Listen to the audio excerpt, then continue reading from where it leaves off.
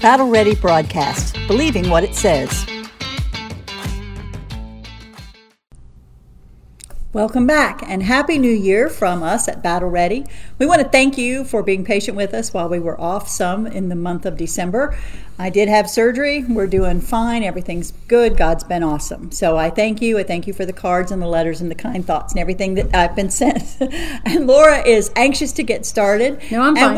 And we are trying to do something just a tad bit different, but I hope it works out for us. We are going to start in the book of Chronicles, First Chronicles. And I'll let Laura lead us into that. But we're glad to be back, and we're glad that you're with us. Go. Okay. The first 9 chapters of the book of First Chronicles is like walking through a graveyard, which is not altogether unpleasant. I would just say, when I was little, we would go to a new place. Sometimes we'd go to Lake Hope and we'd camp out in cabins, and the first thing we would do is go find the graveyards and walk around and look around. And you find some really fascinating things in your history. Let me just warn you, if you're joining us for the book of Chronicles, some people will immediately tell me they hate history. And I was talking to my nephew last Sunday at lunch, and he said, I hate history. And he said, you know what? I don't hate history. I hate what people think is important about history. Like the dates and like the name of a certain place. And I was like, what? But he said, I love the story of history. And I would challenge you, like if you're immediately saying they're going to the book of Chronicles, I hate history, I'll see you on the next book. Don't do that.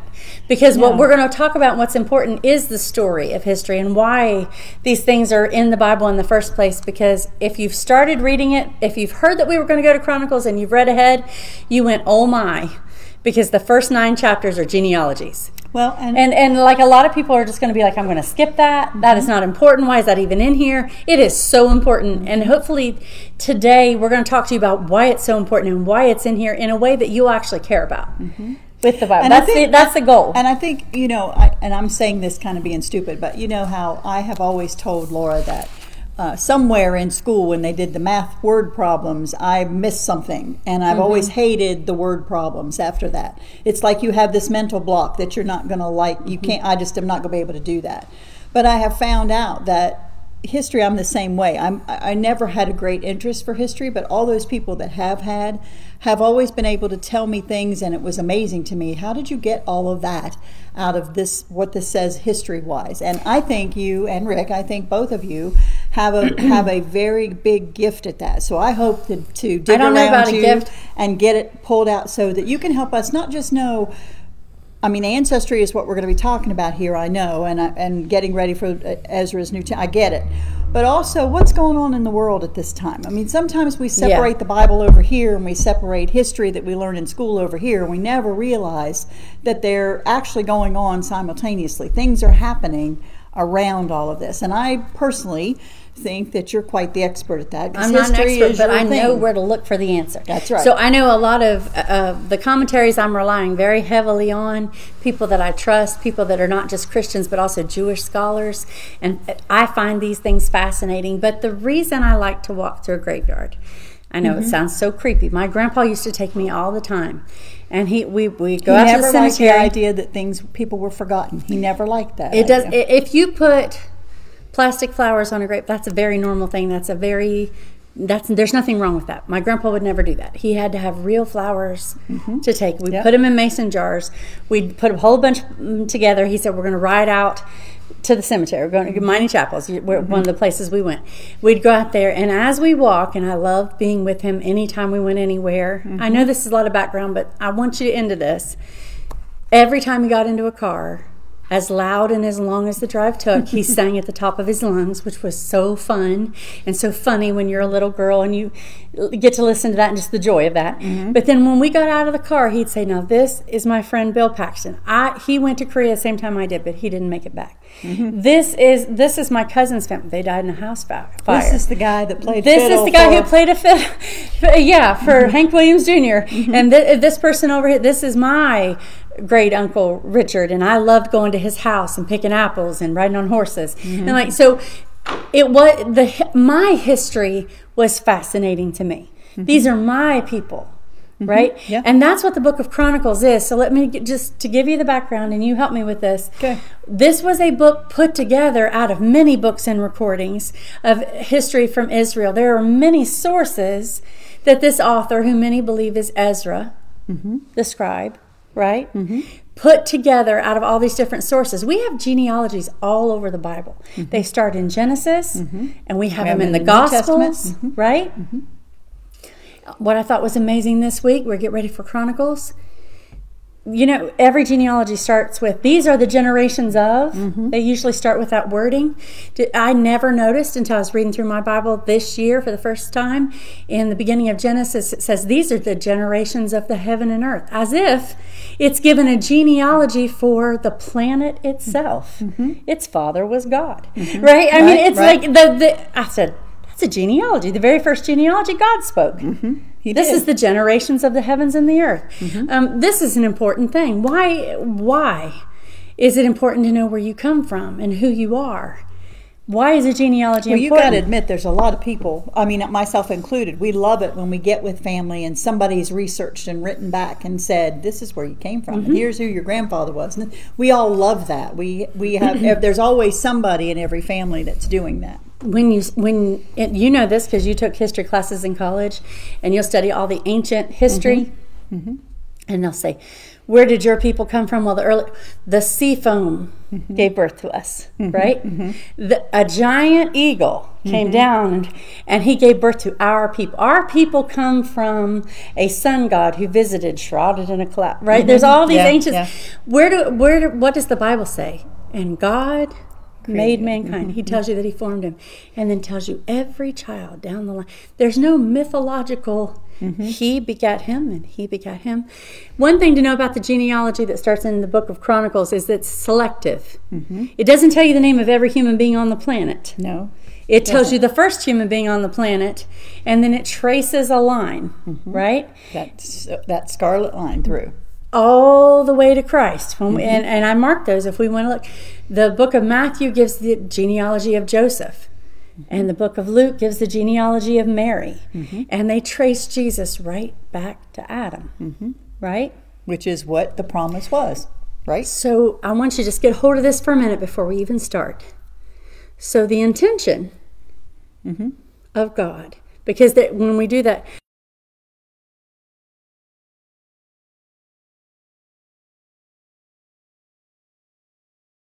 the intent of God making human beings was to have that relationship with them.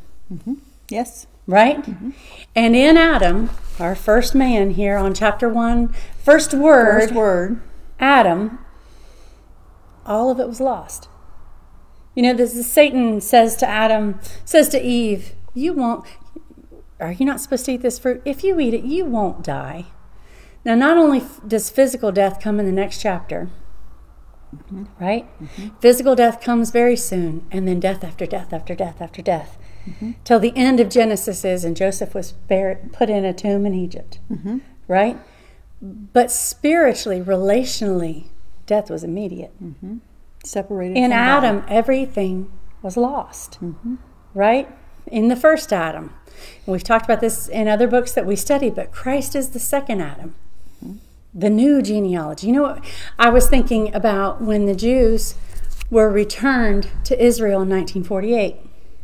And I was thinking, if you had lived your whole life, maybe your parents and your grandparents and your great-grandparents had lived your whole life in Germany or Italy or Spain or Austria or any of these places that they came from all over the world to come to Israel, Russia,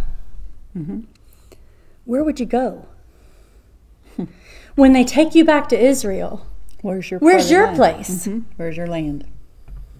Yeah, where are you at? Right? And there's some people that knew what tribe they were from. There's some of that congregation that knew, I'm from this area. We're from this tribe. But there were a lot who went back who didn't have any idea. I found that interesting, considering that Israel, from the beginning of time until Christ, had kept record, has this amazing record, unbroken, unchallenged, multiple sources, multiple people, can be checked, perfectly recorded. And that's kind of why Ezra has this in here, right? They're coming back to rebuild the temple, and who's supposed to do what? But Who's why, where? after Christ came, was that not as important anymore? Because our lineage is through Christ. That's right. Now, even if they weren't, it's not quite as important. No. Right? It's still interesting. As they're spread out, it's very interesting. And God's going to, if you were with us for the book of Revelation, He's going to tell them who they are. They are. That's true. In the end, He's going to reveal who they are. He's not even going to tell them who they are. He's got 124, what is it? He's got certain ones, 12,000 out of each tribe. And what's amazing, not just Israel, people from Egypt, people from every nation, every tongue, every tribe, which is fascinating in Chronicles, because guess what? We don't just have Israel here. No, we don't. We have Ishmael and Esau and Ham, and Japheth and Ham. Just to not be confused, to go back to what you said, though, you said Ezra wrote this for this reason. They had been scattered all over the empire of Babylon. They've been taken captive, and now they're returning back. There was no nation of Israel, just like in 1947 there was no Israel, right? There was no Israel. There was no homeland. Correct. There were a few scattered, very poor. That's what Nehemiah tells us, poor and only the weak homeless and sick and old. But there wasn't a nation there. So Ezra, when God says the 70 years are up, the 70 years that they fell into captivity because of their sin and idol worship, and Ezra and Nehemiah, Ezra first and then Nehemiah, bring people back into the nation to rebuild it. They're given permission. Ezra wants them to know somebody had kept track of what was theirs and who they were. Sadly, some people had lost track. And remember, at some point, there's a bunch of people that I don't know who I am, and they don't get in to do the certain jobs that they really want to do because they can't prove their lineage. Which we can relate to New Testament. You're like, well, why does that matter to me? Listen, my lineage is the blood of Christ. I am in the family of Christ. Guess what? If I'm not, I can't get in. I can't do what I'm supposed to do. I'm not fulfilling the purpose God made me to fulfill because I don't know who I am. It's the new birth, the new lineage, the new family tree. And everybody that's a believer is a part of it. And yet, even with Revelation, even as Revelation shows us, God's promises God knows exactly who we are. Oh, sure. We may not know. We might not have a clue. I just want to give you a little bit from here, okay? Okay, go ahead. So just a little bit that I looked up today that I think is interesting. So when you have Adam, Seth, and Enoch, right? It's going to be Enoch is the difference in the language and the spelling. But Adam had two sons.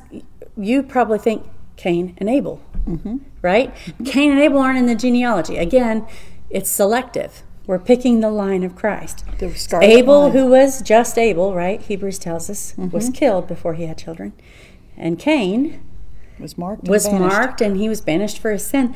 But Seth is the renewing of that line. Remember, God promised Eve, we went back to the garden, somebody's going to crush Satan's head. He's going to bruise his heel, but he'll crush his head. He's going to hurt him, but he's going to defeat him ultimately. And every baby that's born that we hear Eve having it, she's like, this is the one. I've got a man from the Lord. He's going to redeem us. Well, not yet. But that line starts. And right? it's interesting, too. I just know from having done it a long time ago now, it's been a long time, but I had just started working in computers, and I went through he begot this one when he was this old, and this one begot that one when this was this old. And in that first genealogy, you can go 2,000 years-ish before you get to, when it gets to Shem, Ham, Japheth. You can go a long way. Time is one of those things that in the historical line of this, you can miss that there's a lot of time that passes. Here's the two things that hang people up. The long lives of the patriarchs trip people up. But the other thing is that they're overlapping. Yes. Here's something interesting to know. Methuselah, who's way down the list, Adam was still alive. Adam was still, because we have overlapping lifespans, and that's why it tells you he lived this many years and he was born, and he begot and then this one, and then he lived this many more years. There's overlap in the genealogy. So you think about some of the people that were writing genealogies, recording things, were alive at the same time as the patriarchs. Isn't that interesting? I think that's wonderful. This is not mythology. Can you imagine this is going truth. back to say, hey, right? Okay, now, before you pass away here, you're 800 years old. Tell me, how is that right? Do I have this right? Did I get this? Yeah. Yeah. Do I have this right? I agree. And that they kept it through, Here's what's amazing. Not only that the people of Israel kept a genealogy so pristine, so perfect, that's a miracle. I don't even understand it other than God did it. But the other thing is that in periods of great chaos and judgment and disaster, it was still kept. Because I want you to look where it says, in the 3rd verse, it says, Enoch, Methuselah, Lamech. Lamech means when he dies, it will come. That's what his name, what will come? The flood. Because the next one is Noah. So you think about Noah. Not only did he preserve animals alive, as God asked him to do, and not only did he preserve his family alive, as God asked him to do, he had to have preserved the history. Right? He had to have taken that on board the ark. Isn't that interesting? Right. I think it is. So then you go down and you see, it tells you Adam to Noah, and then you have a break where you're talking about the sons of Noah, and you have Ham, and it mentions, I just want to point out a few things that are interesting. Cush.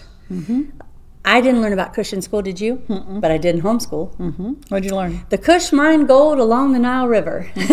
Right? They were literally, if you study them, the richest empire on earth. And they are a great pride to people of African descent today because they were a very wealthy and powerful and intelligent nation. Nobody ever taught me about in school. But you can go look it up. I think that's interesting. Cush, though, son is Nimrod, which is mighty upon the earth. There's other places in the Bible that tells you not only was he mighty, he was extremely evil. He's the beginning of Babylon. He's the beginning of idol worship. Right? He steps away from God and creates and guess what? You guys, you heard about like the Fertile Crescent, the cradle of civilization. That's where he's in Babylon, where Babylon will be. He's important even in the last book of the Bible. He is. Right? He comes back up again. So I know I'm rushing, but if you keep going down, I'm not going to read every name and just read a genealogy to you, but if you go to verse 19, you see a man named Peleg. And it says, in his day, the earth was divided, Tower of Babel. You want to know when that happened? That's when this guy was here.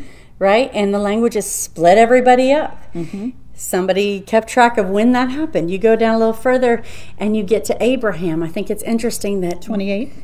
Verse 28, Abraham. 27 and 28, yep. Adam is the beginning of destruction and judgment. But Abraham's the beginning of faith. Right? So from Adam to Abraham, something really incredible has happened.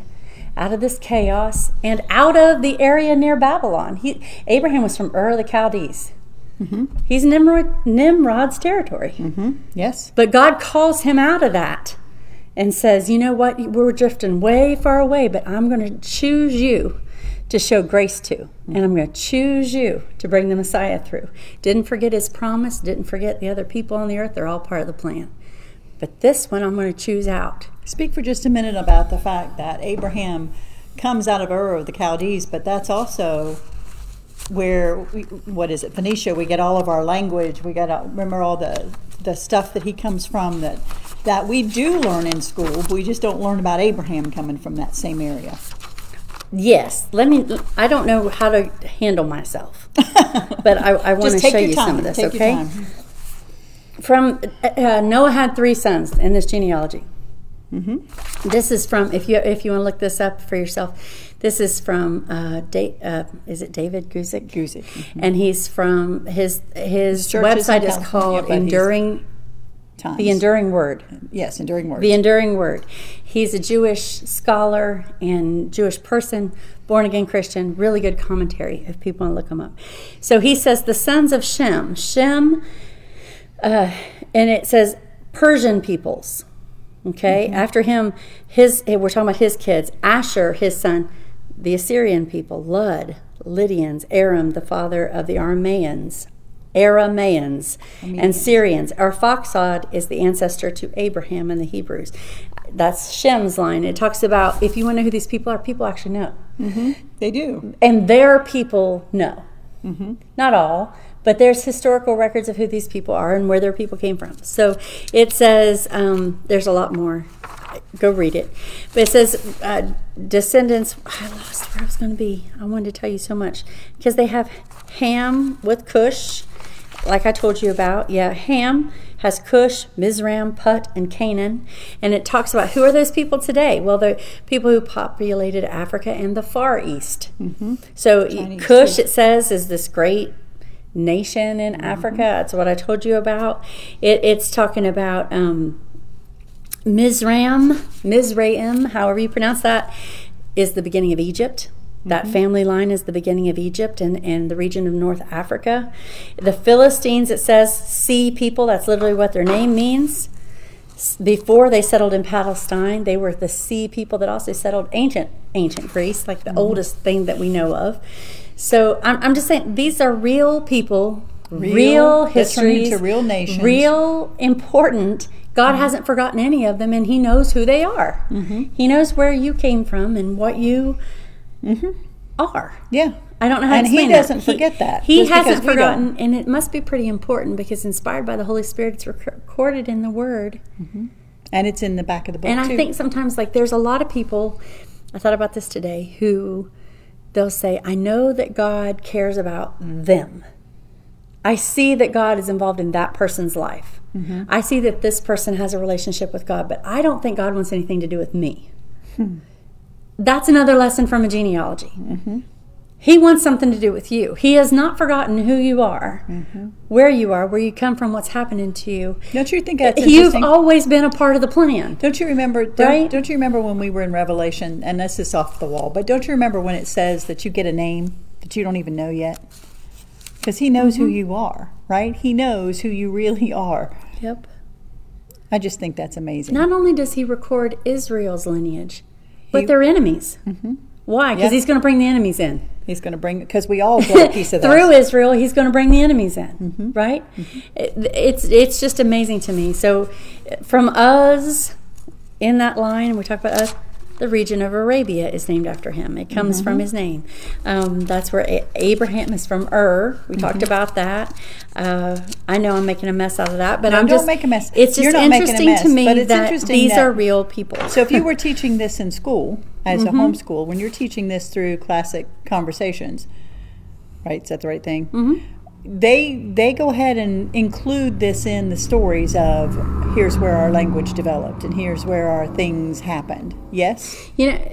Absolutely. Yes. And historians will tell you, we learn about all these ancient peoples and the things they contributed to society and what they believed and how they lived and all, which are fascinating to me because I love the story of history and I like to learn about it. But I'm like, it's so important to me that they did not go without notice to the King of Kings and the ruler of the world, because Israel didn't have to tell you who everybody else is. They didn't. Right? But they do. They record how these nations came about, who these people are, that it came from one family stepped off the ark, and they one all beginning, and here we all are, and here we are, part of God's plan. And even after we're scattered, like the Bible says, they're scattered like dust on the wind, right? They're scattered to the far reaches of this Babylonian empire. God knows where every single part is and can bring it back together. Because He can think things we can't even There's understand. things they don't know. But He knows. But He knows and brings them back together. They'll say, we don't know where we are, but here we are back in the land, right? I keep getting my numbers messed up because I What'd you messed say? up the numbers in Revelation. I've got to go back and get my number right. What number are you looking for? I'm looking at the number of the people that are sealed. 144,000. 144,000. I said the wrong number. I'm sorry. And it's been driving me crazy ever since because I couldn't come back with the right number. Yeah, that's okay. So I like that Abraham has, everybody knows about Isaac. Abraham has Isaac, but Abraham also had Ishmael. In chapter 1, Ishmael's descendants are recorded. Isaac has Jacob and Esau. Jacob's descendants are recorded in the first few chapters and more even detailed in the next ones to come after chapter 1, but so are Esau's. They're still under the care and the watch care and the auspices of God. They're still involved in the stories. I think that's fascinating. So I love that. Even Keturah, who is this next wife of Abraham after Sarah passes away. Her children are recorded. Why? Because God cared about them too. And they're not like just they were kind people of like that mattered, and important people. and they're children of Abraham. God says, Abraham, you're going to have children, and guess what? So are you. So what I keep, I don't know which way to start first to tell you how important this is, but if we go to, I marked some places I wanted to read to you. If you go to Proverbs chapter 23, there's a verse that says, remove not the old landmarks. and enter not into the fields of the fatherless. In other words, just because somebody's not home doesn't mean you can take possession of what they have. Just because they've lost or they've been on hard luck or they're out of the picture for a minute, God meant what he said when he told them that they would inherit that land. So when Ezra writes, he's just not writing it new, but he's keeping the records and giving them to the people as they come out of exile and back into their homeland, back into Judah and Israel. They're coming home to rebuild the temple. As they're coming in, he's like, we're going to remember what used to be yours. We're going to remember what belongs to you. And I think that's why I started with Adam. I think that let's apply this to grace. Let's apply this to New Testament. You were always intended to be a child of God. Yep. Oh, what manner of love the Father has bestowed upon us, that we could be called the children of God. Everything we lost in Adam, we gain in Christ. And he says, guess what? There's an old landmark. There's an old line I drew around you in the Garden of Eden where I said, Adam, the Son of God, right? You get to be a son of God. The only way you do that is through Christ, who's the only one who could redeem it and make it possible, right? Just like Ezra saying, this is who you really are. Christ comes not just to the Jews who've kept those immaculate records. He comes to them first, but he comes to the whole world saying, remember who you really are, right? And how this is the plan all along, to bring everybody in that's willing to come through Christ. That's quite profound, actually. Right? Yes, that's quite a blessing if you think about what in we're that saying. way, Ezra's a type of Christ, right? He's reminding them. I love how when Jesus is talking to the Pharisees, how often they'll say something and he'll say, now, is that what it really says? You know, he'll say, is it permissible to pull your ox out of a ditch on the Sabbath day? Is it okay to do good on the Sabbath day? Right? Like, what did God say? Not what you say. Not what you came up with because and corrupted. There was a lot of rules that they put together. Say? And heaven help us and forgive us if we've created rules that keep people out. Right? We need people in. There's that whole conversation where they're attacking Jesus because Jesus was born before Joseph and Mary came together and before they're married, right? And they say, we know who our father is. But you don't know your right? father. The insinuate, can you imagine? No. Saying that to the creator of the universe. They don't recognize him as the creator of the universe, but saying, we know who our dad is. You're illegitimate. And he said, do you not know, out of these rocks, I could raise up children to Abraham, right? What happened was, this genealogy is a miracle. It is a gift of God. When they could see where they came from, they should have said, thank you, God, for preserving us. Thank you for loving us, making us, keeping track of us. How amazing are you? Instead of worshiping the creator of this thing, they worshiped the creation, the genealogy itself. They said, we know we're from Abraham. Because we've got the record. Right? So I'm going to trust my salvation to not knowing who preserved the genealogy, but knowing that I'm in the genealogy. This thing I'm going to worship. It's like people who say they're going to heaven because they go to church. I go to church. Right? I have an office in the church. I give money to the church. And you're worshiping what was made for you and not the maker. True. Right? So they get, when their genealogy is an idol by that point. That's why it's such a profound thing when he takes a Pharisee and he says to him, you must be born again. Wait a minute, throw away everything. The most precious thing Israel has is this record. Like, this matters more than anything. This is my land. This is for my posterity. This is where my identity. This is how everybody knows me. And you want to say, don't worry about that birth. Worry about this one? I agree. It seems like a ridiculous thing for Jesus to say. Don't worry about who you got to be born again. A brand new family tree. Right? And aren't you glad we got to be a part of that family tree? Of a brand new family tree. So don't remove the old landmark. It was important to know. I got to read you another. Enter not into the fields of the fatherless. So where are you now? So now I'm in Isaiah 51, 1 through 5. So give me just a minute. Isaiah 51. I've got my Isaiah all marked up. We've done Isaiah, haven't we? 51. Got so excited because our ancestor is Abraham, but the ancestor they should have cared about is God himself. So verse 1 says, "Hearken to me, ye that follow after righteousness, ye that seek the Lord, look unto the rock whence you are hewn, Where did you come from? and to the hole of the pit whence you are digged." The rock that you came from is Christ. He created everything that's created was created by him and for him. Everything was made by him, right? But the pit which you were digged is the pit we were in from our first Adam, right? That sinful pit. You know both things. Yeah. You come from God, and Adam and your messed it up. ancestor lost the relationship with God. He says, "Look unto Abraham your father, and unto Sarah that bare you, for I called him alone and blessed him." Why is Abraham important at all? Because God went and got him, right? And God blessed him. And increased him. "For the Lord shall comfort Zion. He will comfort all her waste places. He will make her wilderness like Eden, her desert like the garden of the Lord. Joy and gladness shall be found therein, thanksgiving in the voice of melody. Hearken unto me, my people, and give ear unto me, O my nation.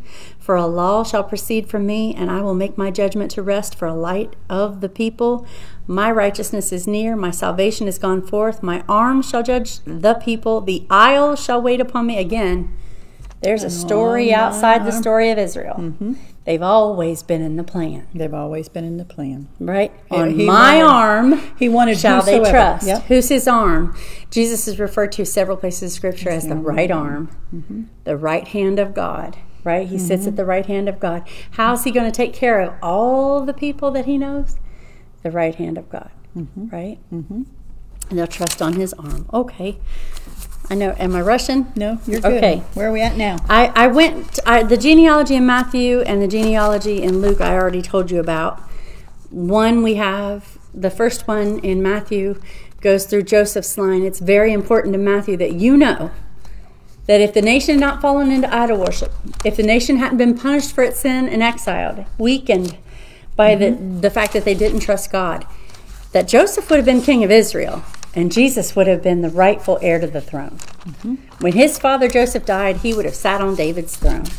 Why is that important to the first chapter of the book of Chronicles?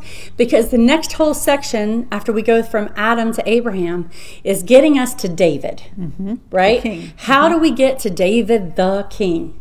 We go through Saul, who is only king for a short time and is rejected by God, and then we get to David the king. We're given the line straight down through David.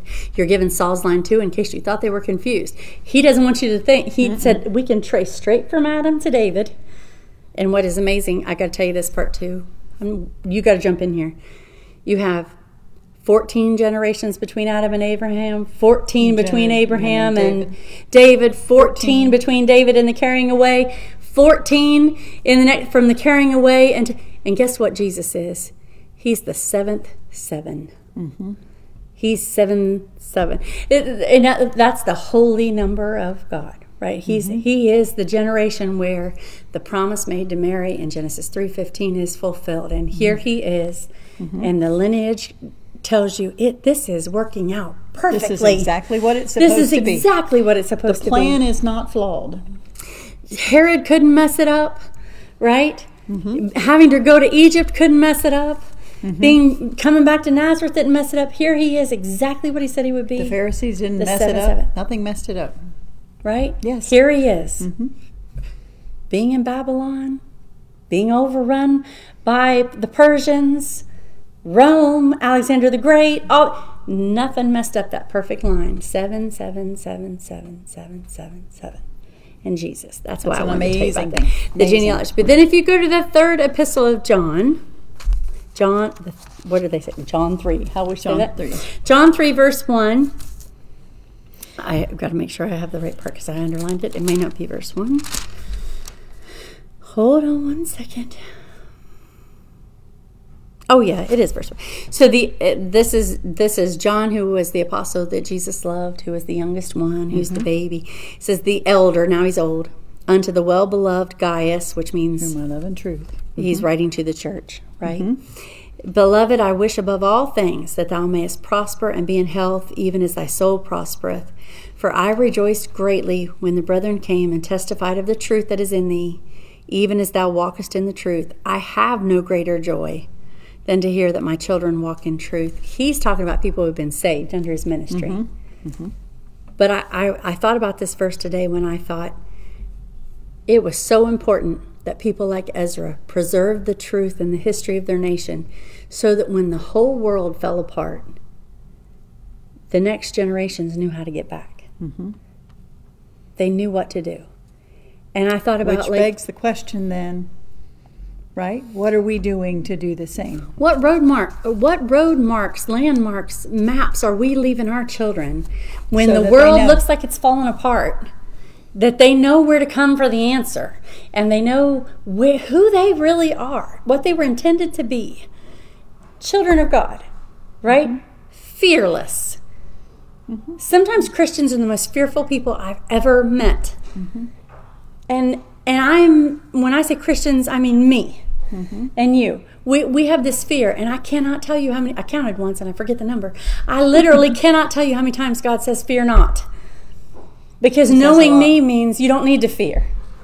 Trusting me means you don't need to fear. Mm-hmm. Right? But we are so fearful. We're afraid of everything. We are. Instead of saying to our kids and making sure they know, here's the way back. Right? This is what you need to know. Mm-hmm. We are guilty. How are we doing that? What are we doing about that? Like when your kids are in your house, my kids are getting bigger and bigger. I've got 2 in college, one getting ready to leave for college, one getting ready to learn how to drive next year. And they seem like they're further and further away from me. But when they're in my home, am I actually opening my mouth and talking about the way to Christ, the way mm-hmm. back from the destruction that's all around us in the world? Or am I just keeping that to myself? And are we just depending on, and this is just this, I'm throwing this out as a question, so, it's just a question, but are we depending on that hour in Sunday school to do all that work for us? Your hour in Sunday school does not have a chance. It doesn't, I agree. If 8 hours a day you're learning, if more, 16 hours a day, you're immersed in this culture, in this world that's completely turning its back on God. Mm-hmm. That's not a fair situation. But a lot of people feel like if I just get them to Sunday school, someone else will teach them, and that's all that's necessary. Get your kids to Sunday school, but I'm going to tell you, this is going to sound insulting, and I don't mean it that way. Okay? Mm-hmm. We're not intending to be insulting. Church is so important. Get your kids to church. Get yourself to church, not just your kids. Church is critically important. But church is not important enough that if you're not doing it at home, it matters. Because if they don't, it doesn't matter. Mm-mm. If you're not doing it at home. I've told this story several times now, but I heard somebody on a podcast talking about how they got saved. And they said they went to work in a company where most of the people in the room were born-again Christians. He said they didn't read the Bible to me. He said they didn't condemn my sin and tell me what I was doing was wrong. I know we'll get some feedback from that. They didn't criticize me. Oh, you shouldn't be. He said every day they came to work happy. Mm-hmm. He said they came to work and they really lived it in front of me. This is what I really am. Mm-hmm. This is what I truly believe. God is the center of my universe. Not like making a big flowery testimony. They just were what they were. And he said, I thought, I have got to have that. Mm-hmm. That's something I don't have. Isn't that the light we're supposed to be? Yes. I mean, we're not going to, and I know people... this is going to sound malicious too, and I don't mean it to, but there are very well-meaning people that criticize everything all the time, every day, all day long. Is that going to win us to cry? Do I want to be part of that? How can you criticize? So you can't share with other people what you don't have. Well, that's true. You can't. You can't. So you've got to have a right relationship with God, and when you trust Him, you can't help but show that there's a very big difference. Rick used to say, you've got to trust Rick Him. used to say, and I know one of our preachers said it, I don't know which one said it recently, but if I go home and I tell how bad the church was and how bad the preacher was and how bad the singing was and how bad why would I as your neighbor want to go to church with you? Why would I want to know anything about God? If I'm always fussy and always complaining and always pointing out flaws, why would anybody want to go to church with me? What do I have that they desire, right? God help us that we don't always see that in ourselves. I mean, I have to take check. It's like dating. It's like dating. When you're dating somebody, you are not getting an accurate picture. You are not. Right? All the things that person you struggles laugh at the with. best things, well, right? but those things that person struggles with, they are not putting on display when you're dating. They're putting their very best on. But there is not very long you can do that until you start to see who the person really is. Mm-hmm. That's why if you date a little bit longer, might be a good idea. Because then you start, okay, wait, that's not what you said the first date we had. Mm-hmm. Right? That's not how you felt about that the first time we talked about it. What do you mean by that? Because a person can only hide so long. It's the same thing with your Christianity. What you are is going to pour out of your mouth. What you believe is going to be your actions, right? Speaks, right? From the abundance. And how many people have you seen that? Not saying you're perfect. I'm saying you can't hide what you are. And how many people have prayed and prayed and prayed and prayed for things, and then when they get it, the first thing they do is get out of church? Here's another one. This is very old-fashioned word that people might be offended. A backslidden Christian, all you're going to hear out of their mouth is negativity. Mm-hmm. You're going to hear what's wrong with everything.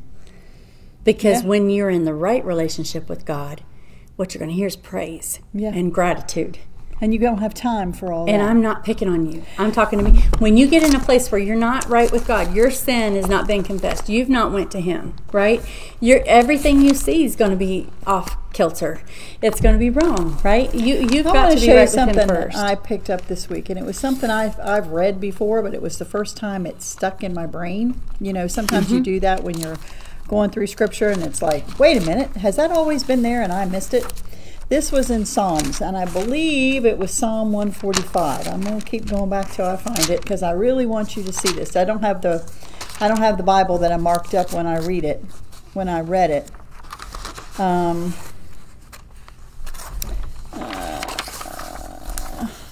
is this the right one?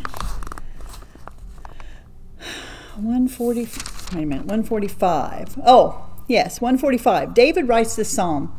And I just want you to listen. I thought about this. I think sometimes about my words. And when we're talking about the landmarks, what are we leaving? What are we showing? What are we sharing with our children and our family? You got to leave something more in breadcrumbs. Well, and right? I want you got to leave something permanent. This is what David says. And the point I got out of this, I'm going to kind of not really read every line, but I'm going to sort of cut it up and show you what he said.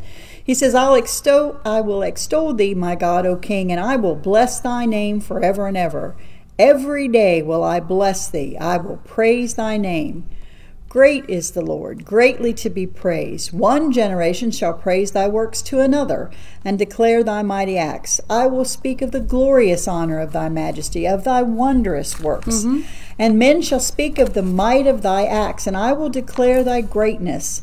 They shall abundantly utter the memory of thy great goodness, and shall sing of thy righteousness. The Lord is gracious and full of compassion, slow to anger, and of great mercy. And he keeps going. The Lord is good. All the works shall praise thee. They shall speak of your glory. You are majesty, glorious majesty. Your kingdom is everlasting. You upholdeth all that fall. You wait. It just keeps going and going and going. And when I got to the end of this, I thought, you know what? I don't have time to complain about anything. Because if I'm really doing what I'm supposed to do, there is so many. There's all this praise. He's nigh unto them that call on him. He will fulfill the desires of his people. I mean, David just goes on and on and on. And in that psalm, for the first time reading it this year, I thought, wait a minute, I don't have time to sit around and pick at you and say you don't know what you're doing, or you're not doing this right, or I need to be setting up this kind of a landmark so that you, my children, and my grandchildren can see God is awesome. He is wonderful. He's gracious. He preserveth those that know him. My mouth shall speak thy praise of the Lord, and let all flesh bless his holy name forever and ever. Psalm 145 really shook me to my core this week, because I found myself unintentionally sometimes saying little things that were humorous, but they weren't praiseful things. They were things that... A little bit of bitterness. There's a little bit of conceit and arrogance, just a little bit of, I'm smarter than you, gosh darn it, you didn't know how dumb you were, that. And I thought, 145 set me on my butt and said, you know what, you need to stop. This is what I need to set as an example. Yeah. I hope you feel bad. I do feel bad. No, not you. No. I hope people listening feel bad. And I know, don't take that the wrong way. I'm not wishing bad things on you. The greatest gift God gives us is to deal with us about things. That He points things out that we can get rid of and make our life better and more blessed. I think everybody thinks this is how God works, okay? God will bring exactly the right point at exactly the right time. And Kate walked in here tonight saying... She said it. She said that she remembered my husband saying to her one time, is it the end of the world if you're wrong? And no, it is not. And that's exactly what I need to say here. So if you're hearing this and you're like, you know what? Maybe I'm not where I'm supposed to be with the Lord. I believe in Christ. I accepted Him as my Savior, but I have a lot of bitterness coming out of my mouth, a lot of arrogance, a lot of criticism, a lot of darkness. Instead of praise and gratitude, instead of glorifying God and saying the good things, I've got a lot of negativity in me. And it doesn't matter if you've been a Christian a long time or you think you're just starting to be a Christian. Right, it doesn't matter. It doesn't matter because Guess what? The best thing that ever happened to you is recognize you're wrong. Yes. Because what the Bible tells you to do is repent. And just like that, same guy who wrote the 3rd John that I quoted about my children walking in truth said He is faithful and just to forgive us of our sins if we'll confess. Right? He's waiting to do that. And it's just funny how these things all run together because God knows what He's doing. Right? And He knows, and like Psalm 145 says, He preserves them that love Him. He knows. He's got it protected. He knows that He's, what kind of protection is it that He knows when I get off course, when I'm wrong? What if you're convicted that you haven't been leaving landmarks? Yeah. I haven't shown my kids that this is important. I have let somebody else take care of that for me. I have delegated that out. But I haven't left them a path back to know where their place is and what their title is. I think, I was going to use this. I hope this works. But if some of you know the Narnia series, and you've got 4 kids from our Earth, of course, this is fantasy, right? And they go through a wardrobe and they enter Narnia and they realize who they really are. But who they really are on Earth also is children of the King. They were intended to be children of the King all along. But when they go through the wardrobe and they're taken through this journey and they learn this lesson, right, from Aslan the King, they learn that there have always been 4 thrones for them to sit on. There's always been a crown and a robe and a future and a title. And we know and this is who you really are. Right? We know and this is what you were always intended to be. But that's what they were always supposed to be here on earth as well. We should know that we are the children of God. So in this scenario that we've given, is this the place where God has to shut us up? Or is this the place where we have to learn to control ourselves? I got Kathy Williams. I love you, Kathy. She said something that I really like. Is this the place where we tell God, just keep His hand over our mouth? We are supposed to guard our mouth, right? We absolutely. You might make me a mute. But you know what? It's a good point. You might think you do need His help to do that. You might think it's blasphemous for us to even laugh about that, but it is not. If we don't, as a church, start admitting that we are not perfect and that it's okay, best thing ever happened to be very wrong, to admit that you're not perfect. You are not perfect. You are not going to get it right. Is He going to stop you? I have said to Him many times, God, just don't even let me say it. But He doesn't do that. And yet the free will of God will let you say it. The free will of God says, you got to come on, and as soon as it's done. But He will help you. But He will help you. And He will, through the Holy Spirit, tell you, and you got to listen to, and I will tell you a verse that, speaking along that, and only really for Kathy's sake, the verse that gives me the heebie-jeebies is, we will answer for every idle word we say. He will, but they're under the blood. And that's what I keep doing. I keep saying, God, right? Let me ask forgiveness for those idle words now. I'm sending them ahead of me to be taken care of. Because I don't want to fool with it now. That's why I will readily admit when I'm wrong. Because I'm sending those ahead to be covered by the blood. Yeah. Right? I don't want to deal with those when I get there because I was, in my pride, not willing to admit that I was wrong. Right. And I have been there and I have done that. Mm-hmm. And she's exactly right. The world's not going to come to an end if you're wrong. You're not. It's not. You just, when you know that you're wrong, quickly repent. In fact, just in us saying this in the last few minutes, we've gotten all kinds of comments. It's okay to be wrong. People understand and fix that. it. And they understand that as Christians, we've never ever said we are perfect. We can't be perfect here. You don't find any perfect stories in the line. Any of those lineages. None. There's not one. We lose it God at the goes out first of his word. way. Adam, The first right. word is Adam. And God goes out of his Right? way, I think, in Scripture to show you the flaws of his people. The people that David, David, who, by the way, is in the seven. Is the seven. Is a seven. Mm-hmm. But right? David, It tells you, I will show you that. It doesn't matter. But it says on verse 15 of chapter 2, Ozem the sixth, David the seventh. David the seventh. David, yeah. Just But throwing even him being the great king that he the is. great king. You sit on David's throne. That's what and Christ I make will you a sit. promise. You can't build me a house. David's I'm throne build is your not house. great because of David. David's throne because of who sits on it, who is Christ. Mm-hmm. Who is perfect. The genealogy isn't what gives us glory. It's who's coming in that genealogy. Mm-hmm. Christ. Mm-hmm. Right? And as the New Testament believer that I am, I'm not what people need to look at. No. It's Christ. It's Christ. So when I admit that I'm wrong, maybe he peeks through. And says, Maybe job. you Good see job. that he's perfect. He is perfect. I'm not perfect. No. And that's why I need a Savior. That's And why again- somebody I'm around needs a Savior. And again, I say this, and I know I'm repeating myself here, but I think that is a stumbling block to the church. Mm-hmm. When we, as people who have been in the church a long time, cannot admit we're wrong. We messed it up. We might not have had bad intentions, but sometimes we still mess things up. What did he say? I have no greater joy, John said, than to know my children, the people that have come to Christ through me, walk in truth. Truth means you confess it. You have to You admit it. repent.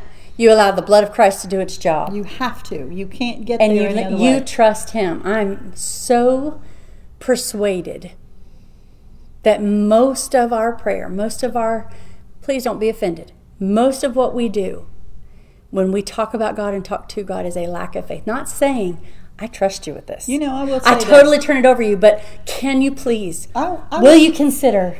Yeah, Wait, I beg like, you, God. Like, can you do this? When God is begging you just to trust him and believe he is who he is. And I will say this. Let me say this too. I read this. I read it. I forget who I read it from. I'm sorry. I can't remember who it was. But it hit me like a hit. It just hit me in the head. This has been a week of hitting me in the head, and it's a good thing because when you hit me in the head, sometimes I do better. That's why we need battle ready, me and you. Yes, even if nobody else else gets it, we get it. But what hit me in the head was one of the authors that I was reading, one of the preachers I was listening to, and I don't remember which one it was. He said that grief, in its simplest form, is fear. Yeah. And I thought, you know what? That's true. Because, true. After having lost Rick, it was like, you're afraid of Everything's everything. unsettled. Right? You just, Everything's unsettled. Fear, your fear. Someone's going to go in your house. Someone's going to take your stuff. You don't know what to do. You don't know what's the right thing to do. You don't know if this needs fixed or if that doesn't. And I thought, you know what? That's true. But then he went on to say, how many times does he say, fear not? And he says, perfect love casts out all fear. And that's always that perfect love casting out all fear. Guess whose name that is? Has always been a phrase of mine. It's always been a Bible verse of mine that I have really clung to through cancer, through different things. Perfect love casts out all fear. Not mine. And perfect love has a name, Jesus Christ. And perfect love is Christ. It is Christ. And you think faith in him. And you think, wait a minute. So how many? I just started noticing that as I was reading through, even in Deuteronomy. So I started my Through the Bible reading in a different place because I'd already started. So I'll have to come back and catch up. So I'm in a little different place than everybody else should be. But he tells them, "I'm God. Mm-hmm. I'm the one. What are you afraid of? I know what I'm doing. My ways are higher than your ways. I can fear not. Don't worry about that. Trust me. Trust me. Trust me." And here we are trying to do just that. And yet, you've got a genealogy that comes from Adam through Christ. And like I said, Adam and Eve had other children. Yeah, and it says but the selection is, look who's Has coming. Has he not Look who's proven coming. to you, We're getting to Christ. Even just through that, Right? has he not proven to you who he is, that kind of a He record is. can be kept? Who is he? It is a miraculous thing beyond belief that this even exists, and that it checks with every other source all the way down. There are genealogies that have names that are not on this list, because I just told you this is selective for the purpose of showing you the line of David. There are other names in different places. That doesn't mean they're different or wrong. That means they're chasing a different thing in whatever they're talking about. But the fact that this exists without error, right, undisturbed, till you get to the birth of Christ, and then Christ says, I've got a new and lineage. now, guys, you must be born again. Second Adam starts it over. Right? Reset. Second Adam, Reset. it's a reset. It is a redemption. It is a Restoring. Listen to me. It is a you can't get there through the first word of chapter 1, but you can get there through Jesus Christ. Yes, you can. And Jesus Christ makes us again one family, intended group. for all time to be the children of God. Yep. Designed to be, if we'll put our faith in Him. Well, And makes a way. So do you have any other major points you want to make? Because we're just about out of time for our study tonight. But I want to make sure that everybody understands we're going to start going through the book of Chronicles. We're going to start applying some history to what's going on at these different times. We will probably be running references back and forth through Kings and Ezra. And we'll probably, this is going to be a little different than some, not every single chapter are we going to go through in the detail we did of chapter 1 and the beginning of chapter 2, but we will bring important people from there, and is my intention in the study, and really start on chapter 10 when we get through the genealogies next week, along with bringing other things in. So we'll try to, keep everybody posted where we are, but it'll be a little different. Okay, so for my older Christians, or for people who have been Christians for a while, time to straighten up. Get back to right. Get back to the rock. Start where you left off. Get busy. You didn't quote this one, but you quoted a different one. You said, out of the abundance of the heart, the mouth speaks.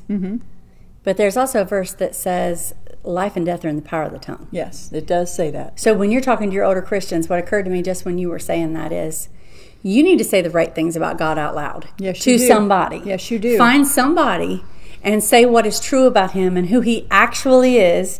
Know who you have believed and be persuaded that he is able to keep that which you've committed unto him against that day. You need to know who he is, and you need to say it out loud, because just saying it out loud after being on a break from battle ready, I feel so much stronger right this minute than I have. And it's not because we said anything great, it's because he's great. Because he is great. And you said it out loud. And he is God, and there is none else, right? I can't find where I'm looking for, so we need to get ourselves, we need to stop saying it's everybody else's fault. It's not everybody else's fault that we're not where we should be, or that we're not as strong as we should be, because God's arm's not shortened and his strength isn't gone. He's still God. I also think that as you talk to people who are young Christians, or who are just starting in their walk with Christ, they shouldn't look to the old Christians and say, oh, they're perfect and I'm not perfect, because we all know we are not perfect, and we should let them know that. We should have some compassion. We should not be so ready to point out everybody's faults and flaws. We should remember that this family is a pretty big family. All the children of God, we're all in one body.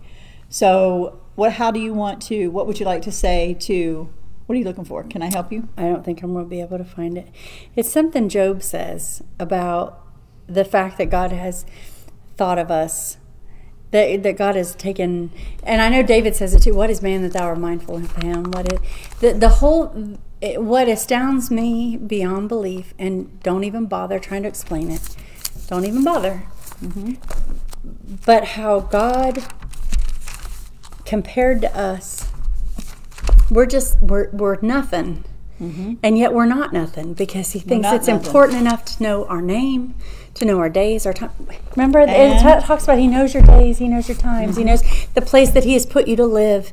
He knows. How valuable are you? You are valuable enough that he died for you. I say this all the time because, and I've said on this podcast many, many times. Listen to me. I got a card this week from Carol. She said that she enjoys hearing me talk about my dad. I don't know how many people enjoy hearing me talk about my dad, but you better get used to it because I'm going to, because when I'm in trouble, those things come back, right? I lean into that wisdom that I learned from him. But what he always used to say, and it was always so meaningful to me, is what is something worth? What you're willing to pay for it. Because we would watch Antiques Roadshow, we'd laugh at the rich people that would buy the stupid spoon. We would laugh at all the people that thought something was valuable. He said, you know what? If they'll give them the money for that, it's worth it. Right? It's worth what you paid for it. Think of what Christ paid for you. Just think of what he paid for you. He put the value on you. Right? And when you think any less of yourself, or you think of... You're cheapening the blood of Christ. You are. That's that's exactly what right. he made you to be worth. I agree. So join us again next week. Hopefully we will be here. What do you think? We'll start in chapter 10, did you say? Chapter 10 for the meat, so go ahead and read that. And then we'll also bring in things from those sections and from Kings and different things. So we talk about this history. It's mostly going to be the history of King David. The lineage of the kings is what we're going to go into up until captivity. It's what we're going to be talking about. And hopefully you will enjoy it even if you don't love history. And until then, keep your Bibles open. Love the Lord. Join us next week.